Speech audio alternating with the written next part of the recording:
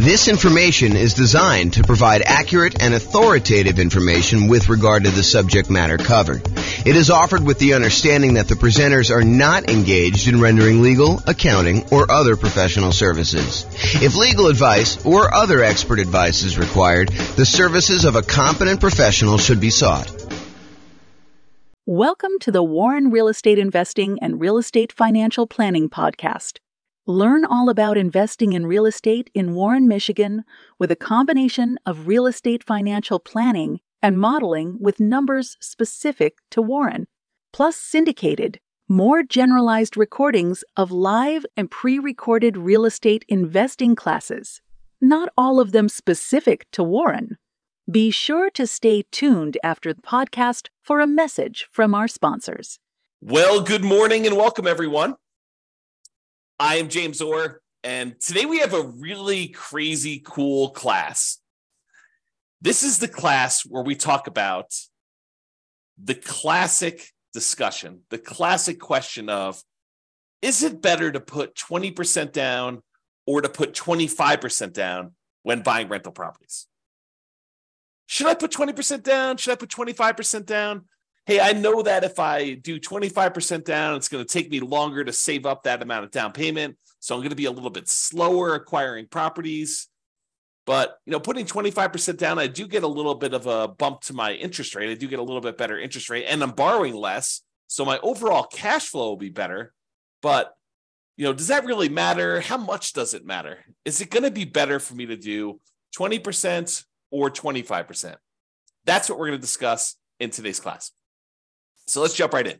So what I did is, this is part of a new series I'm doing where I kind of compare these classic questions, these classic dilemmas of, should I do this or should I do that? The one we've done before this was, should I put 5% down as a nomad, buy a property, move in, live there for a year, and then convert it to a rental, put much less down, or should I forego that model and actually put 20% down? I think it's what I did the last class. And so we're going to go through a whole series of these of, should I do this or should I do that? And how much better is it? How much worse is it? Is it universally better? Is it better in all of the different cities that we model? Or is it only better in some cities? And is it just marginally better? Or is it like ridiculously better that you would be dumb to do the other strategy?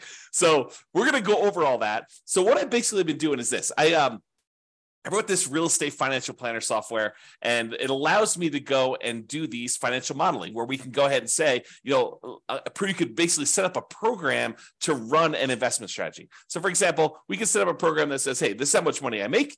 This is how much I'm saving. This is how much I would need to be considered financially independent.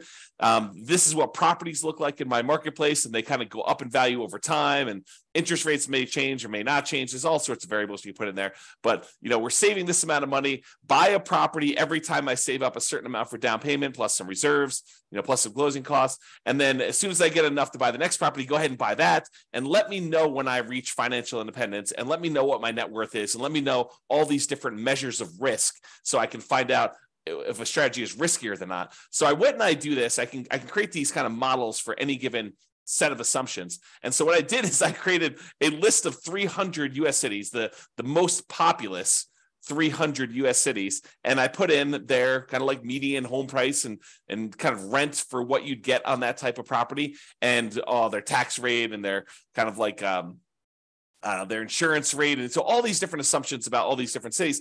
And I also set up so that it says, hey, if you're working in a city that has a higher cost of living, you probably earn a little bit more, which also means that you need to replace a little bit higher income in order to be considered financially independent. So even though you may make more in a certain city, you actually have to overcome that as a hurdle to be considered financially independent in that city as well. And so I did these models in 300 cities for somebody who is buying 20% down rentals and someone who's buying 25% down rentals. And so now we can kind of compare the aggregate data of all these and see universally or certain markets if it's better to put 20% down or 25% down. So that's what we're doing here. So this is what we're comparing. In both scenarios, whether you put 20% down or 25% down, I've assumed in this particular set of assumptions that you are not buying an owner-occupant property first. You are starting as a renter and you are remaining as a renter yourself for the entire duration. There is a class coming where I go and I show you what happens if you buy an owner-occupant property first, because there are some super interesting things that happen when you do buy an owner-occupant property first. For example, you eventually pay off that property, and the kind of thresholds you need in order to be considered financially independent drops, because you no longer need to have that much money in order to support a mortgage on the property you're living in. So how much you need in order to be considered financially independent could go down. You know, if you needed $10,000 a month to be financially independent to support a $2,000 a month mortgage or $3,000 a month mortgage, and if that mortgage gets paid off and you no longer have the principal and interest part of that payment, you may have taxes and insurance and all that other stuff, but the principal and interest part of it drops by $2,000. Well, you don't need $10,000 a month to be living on anymore. You really only need like $8,000 or $7,000, depending if it was a $2,000 a month mortgage or a $3,000 a month mortgage. And so it becomes interesting, because at some point, when you buy a house to live in, if it gets paid off, that your actual kind of like target in order to be financially independent drops. But we're not talking about that today. Little kind of teaser for another class. In this class, we are talking about analyzing whether you put 20% down or 25% down, and you are remaining a renter the entire time. So your rent just keeps going up with inflation, just like the rents on the properties you're buying as an investor, okay? And then you're remaining this renter the whole time, but you buy rental property when you've saved enough for your down payment, plus your closing costs, plus 6 months of reserves for your personal expenses, and 6 months of reserves on all of the properties that you own up to that point, including the one you're buying. And additionally, you need to qualify for that loan based on a 45% debt to income ratio. So if you're buying properties that have negative cash flow, then that could hurt you moving forward of trying to qualify for the next property. You need to wait for the rent to kind of creep up enough for you to actually get a good debt to income ratio where buying the next property is acceptable, which is the reality, right? I mean, if you're buying negative cash flow properties and you go to the lender and you say, I want to get a loan, they'll be like, hey, you don't qualify. Your debt to income ratio is out of whack. So we do take that into account when we do our modeling. And it does come into play when we have some of these markets where cash flow is really, really hard. And I'll also point out, kind of jump to head to a slide I'm going to talk about in a little bit, we are not optimizing for cash flow. You'll notice throughout the classes I've been teaching recently, we've been really focused on all the different ways, the 88 different strategies that we have for improving cash flow on properties. Because right now in our marketplace, prices are up, interest rates are up a lot, and rents are lagging. So cash flow on properties is really hard in a lot of markets. And so we've been talking about all the different ways that we can go and improve cash flow. Well, I didn't do any optimization for this. This is sort of like me taking kind of a middle of the road, median sort of price property. And in a lot of markets, you're probably not buying median. You're probably going to buy a little bit below median. And I'm also just taking what a typical rent would look like in a property, not optimizing in any way. Okay. So with that being said, you buy the property when you have the down payment plus closing costs, plus 6 months of reserves for personal expenses, and 6 months of reserves for all the rental properties you bought up to that point. And you can qualify for the loan based on a 45% DTI, debt to income ratio. And we're going to buy up to 10 properties in total. So you'll have up to 10 rentals. Sometimes you don't get there. You don't quite buy 10, right? Most of the time you get very close. But then you're not buying an owner-occupant property living at all. With the 20% down one, you save up until you can buy 20% down, non-owner occupant properties, and then you put a renter in the property immediately, and you repeat that until you have your 10 rental properties total, based on your qualifications and your ability to save for your down payment based on that. For 25% down, same thing. You save it up until you buy 25% down, non-owner occupant properties, so you put a renter in the property, and you repeat that until you have 10 rental properties with that one. Now realize, as I mentioned at the beginning, putting 25% down gives you a slightly better interest rate. And because you're putting more down, it means you're borrowing less, which means your payment is lower. When you borrow less money, your payment is lower. And because interest rates are lower, it's doubly lower. Not exactly 2x, but it's lower for two reasons. It's lower because your interest rate is lower, and it's lower because you're borrowing less. Okay. But it means slower acquisition because, at least in the beginning, because it takes you longer to save up a 25% down payment than it takes for you to save up a 20% down payment. So it's a little slower to acquire the properties, but with improved cash flow, your savings rate increases. So eventually it might be faster to buy those next properties because you have so much better cash flow. Super interesting. This is like the challenge, right? Like, what's going to be better when you do this? if you want to actually dive into my analysis, I put the URL here on the screen. I will try to remember to put it in the show notes for publishing this to the podcast and wherever else I publish this. But you can go click on this and actually see the most up-to-date results.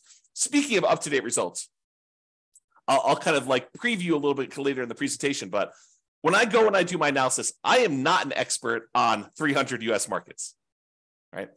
I'm using kind of like the median price and what rents are based on, looking up rents online, doing rent comps essentially, and trying to determine what rents would be. But I don't know your market. You know your market, and you can go look at my numbers. My assumptions are all published. You can go look at my assumptions and say, James, you're a little bit crazy. I mean, you should probably use a little bit better number for this. Go ahead and reach out to me. Send me an email. Tell me, look, we should be using these numbers for this. And to be clear, I don't want like your once in a lifetime or once in a decade amazing deals that you're able to find after searching for 3 years with 20 years experience. What I want is what a typical real estate investor, what an everyday real estate investor in your market could go and achieve, right? I don't want to have this exceptionally amazing type of deal that we run the numbers where your city always looks amazing because we picked this exceptional, unusual, really hard to find, amazing deal. We want to do more reasonable assumptions for doing the comparisons. Now, if you want to go and do your own modeling with your particular stuff, you go do that. That's up to you. Okay. But for as far as like doing the comparisons, please do reach out to me. I'm open to having you come and say, hey, James, your numbers are a little bit off here, maybe, and be nice. Please be nice. Don't go, James, you're absolutely wrong. You suck. Don't do that. Oh, man. Be nice about it. Okay. So go ahead and reach out. You could do that. And then if the reason why I gave you the link, though, is if we change the numbers and I change them in the database and I rerun everything, then all the numbers will change. And it will It'll change it for all of the analysis we do, not just this one, 20% to 25%. We'll rerun all of them and do all the comparisons. I've got 30 different comparisons so far, and I'm on my way to 100 plus. I have a whole bunch laid out. It's just a matter of time of getting in there and doing the analysis. Okay, but I digress. Okay, here we go. So how do we determine if somebody is financially independent? When we're doing this modeling, how do you say, hey, this person achieved financial independence at this month? Well, financial independence is really made up of 5 income sources, and the 5 income sources need to surpass whatever their target monthly income in retirement is, which I've set to be whatever they were making from their job. So I said, look, if you get to make a little bit more because your market's a little bit more expensive, that just means that we need to replace that little bit more amount in order for you to be considered financially independent in your marketplace. So here are the 5 different sources of income that count as to whether somebody is financially independent. Number 1 is net positive cash flow from rental properties. Take all the income from the property, rent, and anything else you're getting, minus all the expenses, including vacancy, principal and interest, the taxes, private mortgage insurance if you have that, regular insurance, maintenance, management. You subtract out all those expenses from the income. What you're left over is your net positive cash flow from rental properties. That counts toward whether or not you're financially independent. If you have enough rental property income net after all these expenses on your properties, if that is net positive over what you were making from your job, you're considered financially independent. We have you stop working and you just continue living based on that. Okay, that's how we do in the modeling. In addition to that net positive cash flow from rental properties, there's another source of income. There's 5. I'm going number 2.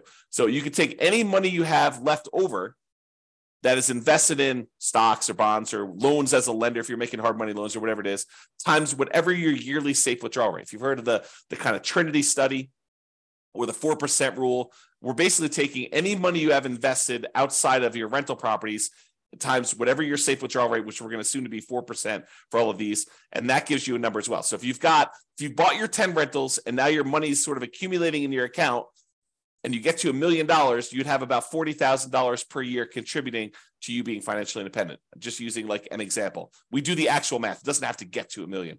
We'll do it for $100. We'll do it for $10,000. We'll do it for $500,000. Any number you have, we'll multiply by your safe withdrawal rate, divide by the number of months in order to find out what your monthly income is, because we calculate it monthly, and we'll determine whether or not that contributes to being financially independent. So those 2 things, net positive cash flow and your invested assets times your safe withdrawal rate, plus these other 3 sources of passive income, which I did not model here because we just assume that they're not getting any, but it would be passive income from Social Security. You can model that. Any passive income from any annuities that you buy, the insurance product where you pay someone and they pay you a monthly or yearly stipend. or passive income from pensions if you have a pension with your job. So the two that we're primarily focused on are net positive cash flow from rentals and the invested assets times your safe withdrawal rate. We're going to ignore, for the sake of this particular discussion, pensions, Social Security, and annuities. All right, so here are my assumptions. Each city modeling uses their median home prices, approximately, and estimated rents for those properties. We did not apply any of the 88 strategies for improving cash flow.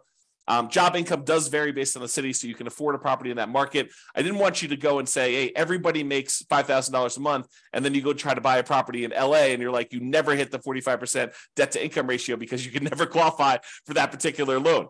So I've had to vary income based on the city so that you could actually buy properties in that city, okay? But we do consider that if you need to make a higher income in order to qualify for properties there, that you also need to overcome that income to be financially independent. So it sort of offsets in a weird sort of way. We start with just enough down payment to buy a 5% down owner-occupant property with closing costs. So we assume you start with 7% of the price of properties in your marketplace, which also changes depending on what market you are. This is true even though you're not buying an owner-occupant property, because we're going to do some comparisons later where you do buy one, and I wanted those to be starting at the same ground, like starting at the same level, where instead of, if you start today and say, look, you make $0, which I'll probably do as definitely an example, where you're starting from nothing and all you have is a savings rate, and maybe I start with different savings rate, I'm digressing. Okay. But basically here I'm saying, look, you're doing it so that you have a certain amount that you could buy an owner occupant at the start, because eventually I'm going to compare you doing owner occupant ones and see how much of a difference that makes. And I wanted them to be as close to apples as we possibly could. I also set a $10,000 minimum. So if you happen to be a market where 7% of the price of your properties it works out to be less than $10,000, I do bump it up to $10,000. I don't even know if we ever hit that. What would need to be the property value in order for it to be less than $10,000? It had to be pretty low. It had to be like sub 150. It's 150 times 7% is like $7,000 plus 35. So yeah, it needed to be less than 150,000. I don't know if there are any markets where the median is less than 150. I have to look that up. I don't know. See, this is an example of me not knowing. there you go. Case in point. All right. So interest rates. So for the non-owner occupant 20% down interest rate that I picked is 7%. And if interest rates change over time, I will go in there, adjust it, and rerun everything for all the cities. And there's no private mortgage insurance because you put at least 20% down. So there's no PMI, but you're putting 20% down, and the interest rate for the 20% down loan is 7%. The interest rate for the 25% down loan is 6.75. So it's a 0.25% improvement to get 25% down. And I will tell you, I think that's conservatively low. I think in most cases, the difference between a 20% down loan and a 25% down loan is greater than 0.25%. It's greater than a quarter point of interest rate. Okay. But that's what I did. I didn't want to give 25% down too much of an advantage, although maybe I should have. Maybe I should have done what reality was, but there you go. And I used to just model this out for 60 years because 60 years, even if you're 40 years old, that gets you to 100. If you're 20 years old, that gets you to when you're 80. But because some of these took more than 60 years to find out when they became financially independent, I just decided to extend everything to be 100 years. And I realized, James, I'm 50 years old. If someone listening, I'm 50 years old. There's no way I'm going to live to be 100 years old. So this running this 150 years, running to be when I be 150 doesn't make any sense. I get it. Even if you're 20 years old, running it for 100 years probably doesn't make sense for a lot of you. But I did it for 100 years just so you could see and so you can get a feel. For a lot of my measurements, I'm picking 40 years in the future as an arbitrary point. You can see all of my assumptions in detail. Just go to realestatefinancialplanner.com/model, MODEL, and you'll be able to see all the different modeling I'm doing and go to a specific city and see the drill down into the assumptions for your city and what you're doing and all the different variations I've done. That's all up there, at least for now. I may change it in the future, but as of right now, it's all open and available to everybody. All right, let's jump into financial independence. So when do they get to the point where all their passive income from the net rent, the net rental income, and also the invested assets times safe withdrawal rate, when does that exceed the amount that they were earning from their job?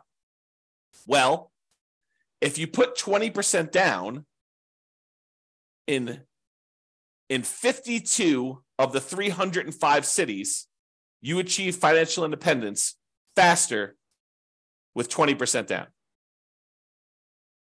So about 1/6 of all the cities I ran, it was faster for you to put 20% down. However, in about 2/3 of the cities, 194 cities out of 305, it was faster for you to be financially independent if you put 25% down. Wait, what? So putting 25% down was actually faster in 2/3 of all the cities we tested than putting 20% down. And in 59 cities, it didn't matter. Didn't make a difference whether you put 20% down or 25% down. In fact, there were 25 cities where you never achieved financial independence, regardless of whether you put 20% down or 25% down in 100 years. Now, you may have a pretty significant net worth at that point, but your income from your real estate and the income coming from that safe withdrawal rate of any other invested assets never exceeded the job income that you had. But you could just go ahead and say, look, I'm going to stop working. I've got $3 million or $5 million or $10 million, whatever it is that you have there, and I'm just going to start depleting that. So you'll end up kind of losing your balance over time in some of those cases. Some of the cases you actually don't. You'd run out of money. We'll show you those. Okay. So the key here is 194 cities, 2/3 of the time, it was better for you from a speed to financial independence perspective for you to put 25% down. So that's a win in most cases for 25% down. However, what's interesting is it's not universally true. So when you get in arguments with someone online, an online forum about it's always better to put 25% down, it is not. Or if you get in an argument with them, hey, it's always better to put 20% down. No, it is not always better. Sometimes it's better, sometimes it's not. And you got to go look at your city to find out what the deal is there. Okay? This is the distribution. In some examples, not today, in some examples, this is really an important chart to look at because you could visually see where the majority of the kind of cities are becoming financially independent. In this example, they're relatively similar. Yeah, sure. In some cases, the 25% down, there are a few more cities that achieve financial independence earlier. Yeah, that's happening here. But in some cases, it's faster to do 20%, faster to do 20% here, but you can kind of see that they're really relatively similar in shape. We'll find out later that they're not always like this. Sometimes it's really skewed where one is much slower or one is much faster. But in this case, they're relatively similar. Okay, so what are we doing here? One of the questions we sometimes get is, James, is this a better strategy in more expensive markets or is this a better strategy in cheaper markets? Are we talking, is the difference when you do the 20% down versus the 25% down, is it really a situation where, 20% down works in these really inexpensive markets, but 25% works in more expensive markets or vice versa? And really this chart answers that question. So what this does is it shows you how much better 20% down is versus 25% down is, or how much better 25% down is versus 20% down is, depending on the color. So the green ones are ones where it's better for 25% down. You're achieving financial independence faster for all the green ones with 25% down. All the red ones are it's better to have done 20% down. But I'm plotting all along the bottom here what the price of the property was at the start. And here I'm showing you how many months difference it was. So you could see that in the $300,000 price range, that there are several spots where 20% down was better, and there are several where 25% down was better, depending on which city you're looking at. You could see that if you kind of just eyeball it really loosely, you can see there are quite a few more greens, and greens is where 25% down is faster. There's quite a few more greens toward the lower end of the price, but there's also quite a few more when you get higher. So what I would tell you about this is, just visually looking at this, there is a slight tendency for 25% down to work better if you have more expensive properties, because there's only a few dots, these two dots here where we have more expensive properties and it was better to put 20% down. So in general, there's more green dots than there are red dots because 2/3 of the time, 25% down is better. And that makes sense. We're seeing a lot more green. But we're also looking at this in terms of how does it compare when you look at house price too? And you can see that the green ones tend to be more prevalent with these more expensive houses. Okay. Not to say that there aren't a couple outliers, but there are a trend, a correlation there. All right. And there's a couple outliers. There's a couple times where putting 25% down is way better than putting 20% down. And most of the time, though, it's, within, what is this here? This is probably about 50 months, so about 4 years. So most of these are less than 4 years better. So it's not like you're saying, hey, look, if I do 25% versus 20%, I'm going to gain 10 years faster to financial independence. No, it's not that significant in most cases. We're talking about relatively small numbers, a year or two here. Although, you think about this, if I could save you a year or two of working a job that you hate by helping you get to financial independence faster, that's pretty valuable. That's valuable information, right? Even a year or two, or 3 years, or in this case, we talked about being 4 years. I don't know, kind of interesting. All right, so we've talked about speed to financial independence, but speed to financial independence is only one way we can measure whether something is better or not, right? The other way we can measure if something's better or not is just pure dollars that you have, your net worth at certain periods of time. And so we're going to use net worth at year 40, and we're going to look at the net worth at year 40. Is it better, or do you have a higher net worth if you put 20% down or if you put 25% down at year 40, comparing net worth in these 300 US cities? In 8 of the cities, it doesn't matter. You end up with the same net worth, which is super fascinating because it's hard to be exactly even. Okay. But with 8 cities, it doesn't matter. Okay. It is faster. I'm sorry, not faster. It is higher net worth, better.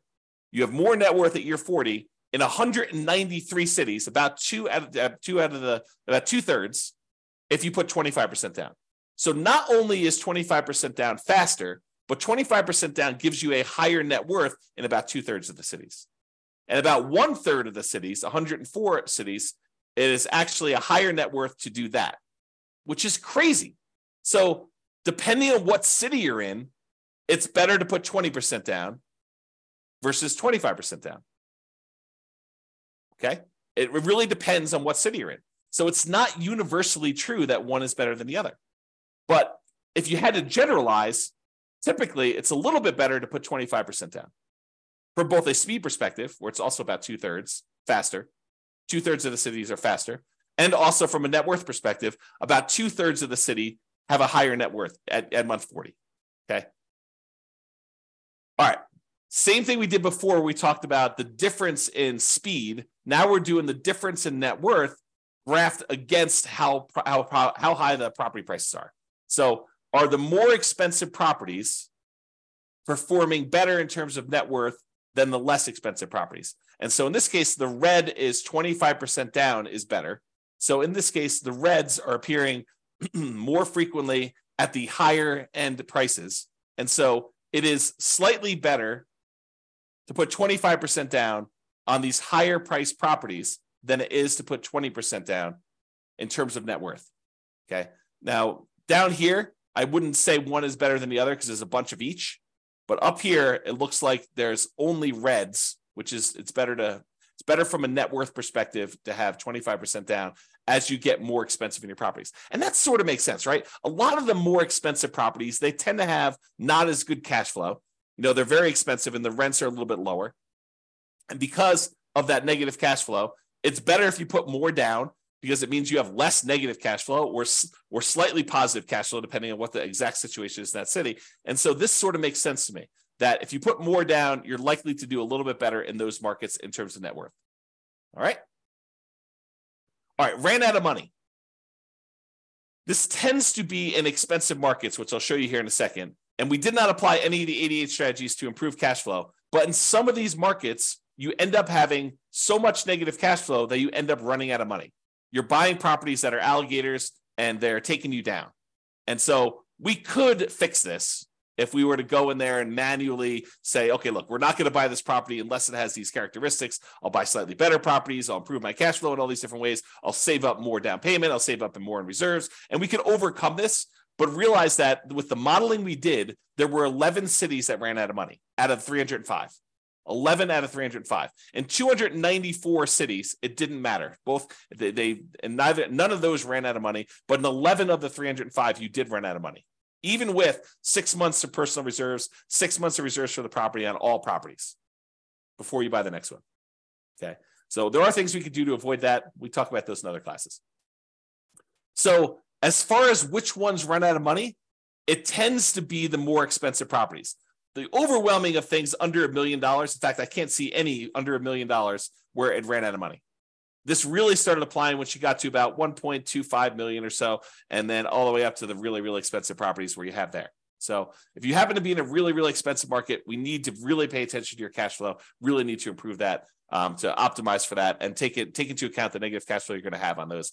Pick strategies that overcome that limitation. Okay? All right, so let's do a summary here.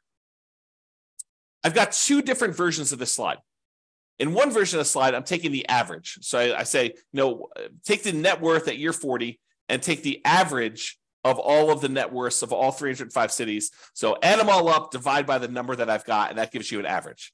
But in other ones, another slide, I'm doing the median. So I'm taking all the net worths, I'm stacking them from lowest to highest, and I'm looking for the middle-most net worth. That's what median is, okay? Versus average, where you add up all of them, and then you divide by the number that you've got, and you've got an average. So I'm going to first start with median, and then I'll go to the averages, and we'll do the median a little slower, and averages we'll kind of summarize very quickly. All right, so median. At 40 years, the median net worth, when you put 25% down, is about $7.3 million. Of all the cities, that's the middlemost number. But if you put only 20% down, the median net worth is only about $6.9 million and change. So it's a difference of about $330,000, or a difference of about 4.7%. Now, honestly, that's not that big of a difference to me. A 5% difference, yeah, there is a difference, but we're talking about, a $330,000 difference on a $7 million net worth. Not super significant to me. So while 25% is better, it's not like crazy 2 times better or anything like that, right? It's marginally better if you think about it. And as an aside, we're talking about the net worth 40 years in the future. So the rule of thumb is, if you look at net worth 40 years in the future, we're really about a third of that in today's dollars. So a $7 million net worth is probably in that $2.3 million net worth today. That's what it would be worth in today's dollars. That's the rule of thumb. It's about 1/3. Okay, so net worth, a little bit better. Of the ones that ran out of money, the overwhelming majority of ones didn't run out of money. And so that's basically the same for median. No difference there. Each of them bought 10 properties on median. So the middlemost one bought 10 properties. So there's no real change there. And as far as how long it took them to be financially independent, the minimum target monthly income and retirement achieved month, the MTMIR, that's what MTMIR stands for. When we achieve that, it's a little bit faster for the 25%. It's 2 years faster when you look at the median. So what's 2 years of your life working a job that you don't want to work worth to you? Well, it's 2 years faster to put 25% down, which is about 4.1% faster. Again, not a huge difference from a percentage perspective, but if you don't have to work a job you hate for 2 years, that could be great. Now, if you love your job, maybe it's not a big deal, right? If you're like, hey, I love what I do, I would do it even if I didn't get paid, awesome. But if you don't like your job, 2 years can seem like a very long time. So there you go. All right, so those are kind of like the metrics that we've got. So really, 25% down is slightly better. It was 4%, 4.7% better in terms of net worth, and 4% better in terms of faster speed to retirement, to being financially independent. But let's look at risk. Okay, so there's, I don't know, however many there are. There's 6 different measures of risk that we've got on here. One is rent resiliency. How far rents can drop before you would have negative cash flow. And if you're putting more down, you would think that that would make you less risky because your monthly payment is lower. So your rents could drop more before you'd actually have negative cash flow. So by putting 25% down, it should be less risky. And it is. It's about 10% 9.7% less risky over the entire 100-year period. This is not a snapshot in time. This measures risk over the entire period that you ran it. Okay. And there are other scenarios, not necessarily today, but there are other scenarios where the risk actually shifts. So it could be really, really risky early on and much less risky later on, or vice versa. It could be really, really low risk early on and much, much riskier later, or it could be sort of an even distribution of risk, which is pretty rare. You usually have spikes in there whenever you kind of increase certain things, but each risk curve is different. And it's interesting to summarize them, but it's more important sometimes to actually drill down and see what's going on an individual city basis. Okay, so we talked about rent resiliency, how far rents can drop before you'd have negative cash flow. What about price resiliency? How far prices can decline before you have negative equity? In other words, how much equity cushion do you have in your properties? And if you put more down, if you put 25% down, you would expect it to be less risky, which is true. So we have a 70% price resiliency on average for the 25% down versus 68 for the 20% down, or about a 2.9% difference. Again, that's not that big of a difference to me. That's almost the same, right? But 25% down is slightly less risky. What about debt to income? You know what? Your lender calculates a debt to income calculation to figure out what your debt to income ratio is before they give you a loan to buy a property. Well, we measure this every single month on all the properties that you currently own so that we can see what your debt to income ratio is on a 100-year term. And it turns out your debt to income ratio is better. It's lower for putting 25% down. You put more down, you have lower monthly payments for the amount of money you've got coming in, which is pretty much the same because you're buying the same properties. So your lower debt to income ratio means it's less risky for you to put 25% down. It's about 15% better for you to put 25% down. That's starting to become significant for me. That's an improvement. It's less risky from a debt to income perspective to put 25% down. What about if we took your debt load, how much debt you had in total, add up all the mortgages you have in this case, and we divide that through by what your total net worth is? We wanted to find out what the ratio of all the debt you're carrying is to your net worth. If I told you I have $5 million in debt, does that scare you? $5 million in debt. I owe $5 million. Does that scare you? Well, if I make $50,000 a year and I have $5 million in debt, that probably would scare a lot of people. If I make $5 million a year and I have $5 million in debt, that probably would scare you less. If I make $100 million a year and I have $5 million in debt, that probably wouldn't scare you as much. Similarly, if I tell you I have $5 million in debt and my net worth is zero because I have no other assets, that might scare you. If I tell you I have $5 million in debt and I have a $5 million net worth, really, that's much lower. That's much more conservative. What if I told you I had a $100 million net worth and I have $5 million in debt? You'd be like, that's fine. You could go ahead and take some of your assets and pay that off really easily.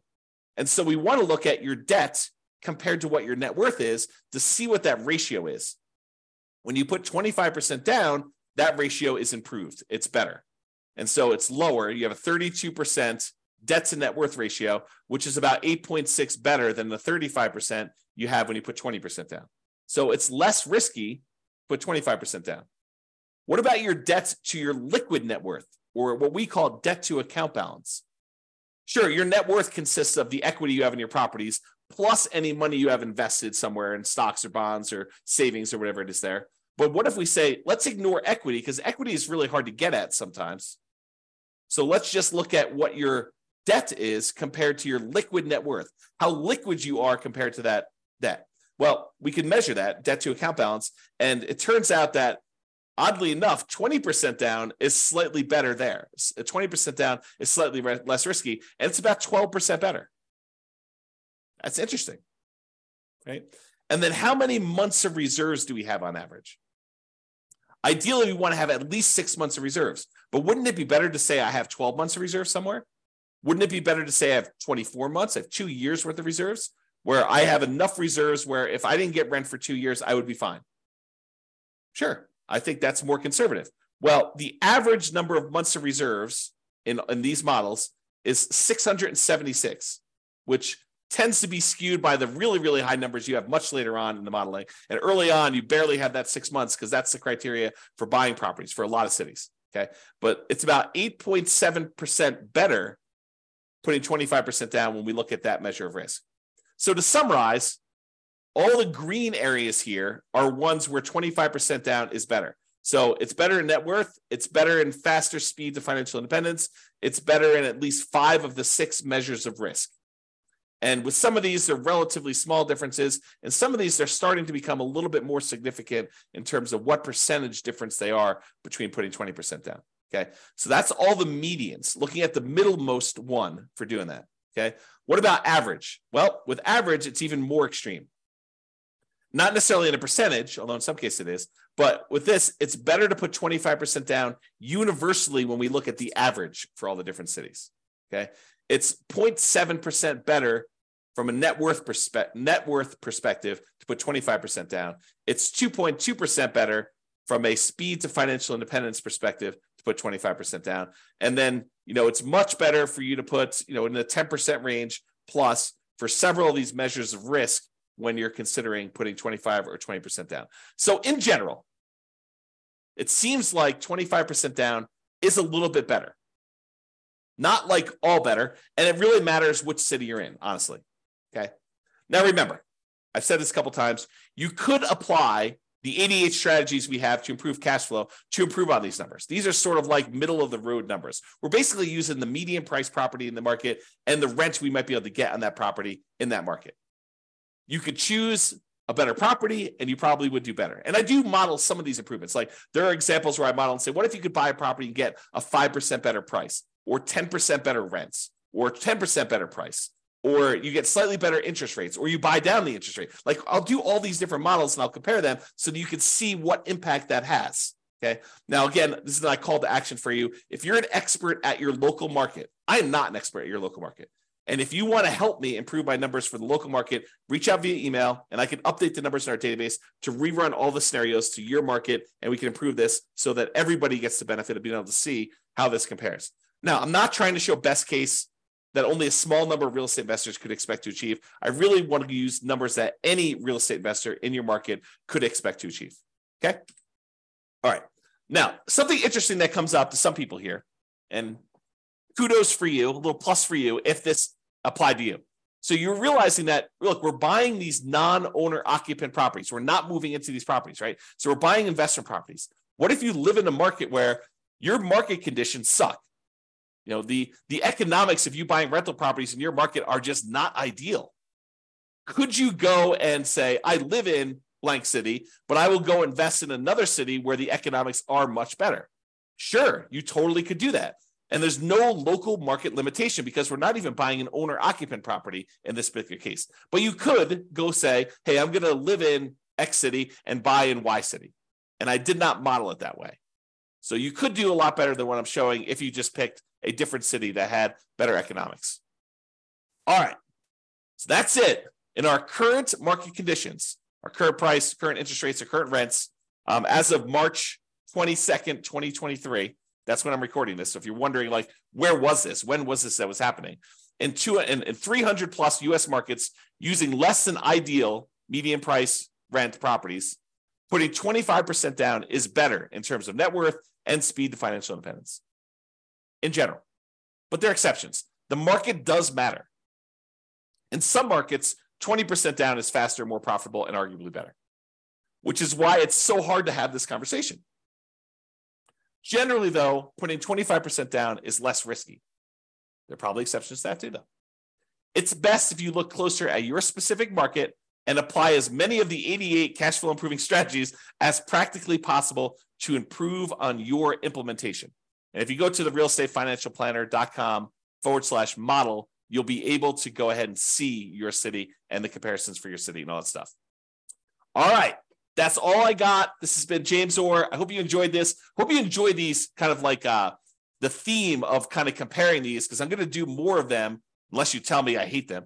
But I'm going to do more of them because I find it fascinating to see, hey, should I prepay PMI, or should I not pay PMI, or should I hire a property manager? What's the impact of hiring a property manager? If I'm going to put 25% down, What is it? What's the difference in speed if I hire a property manager versus not hiring a property manager?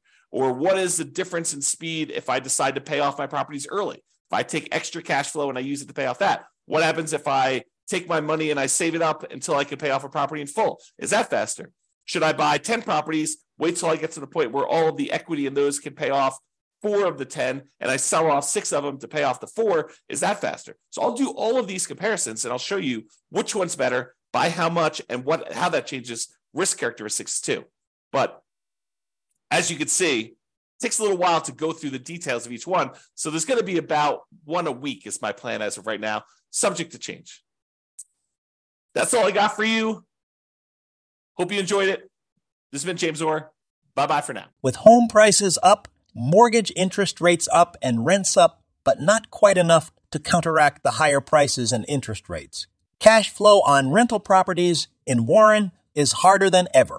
Book a call with the Real Estate Financial Planner to apply our proprietary 88 strategies to improve cash flow on your rentals. See the show notes for a link to schedule your call and improve your cash flow today. If you're a real estate agent, lender, or professional in Warren that wants to help our real estate investor listeners, consider reaching out to learn about collaboration opportunities with this podcast. We'd love to add more value to our listeners by having you assist our investors buy, sell, and finance their real estate investments. See the show notes to schedule a call to discuss collaboration opportunities.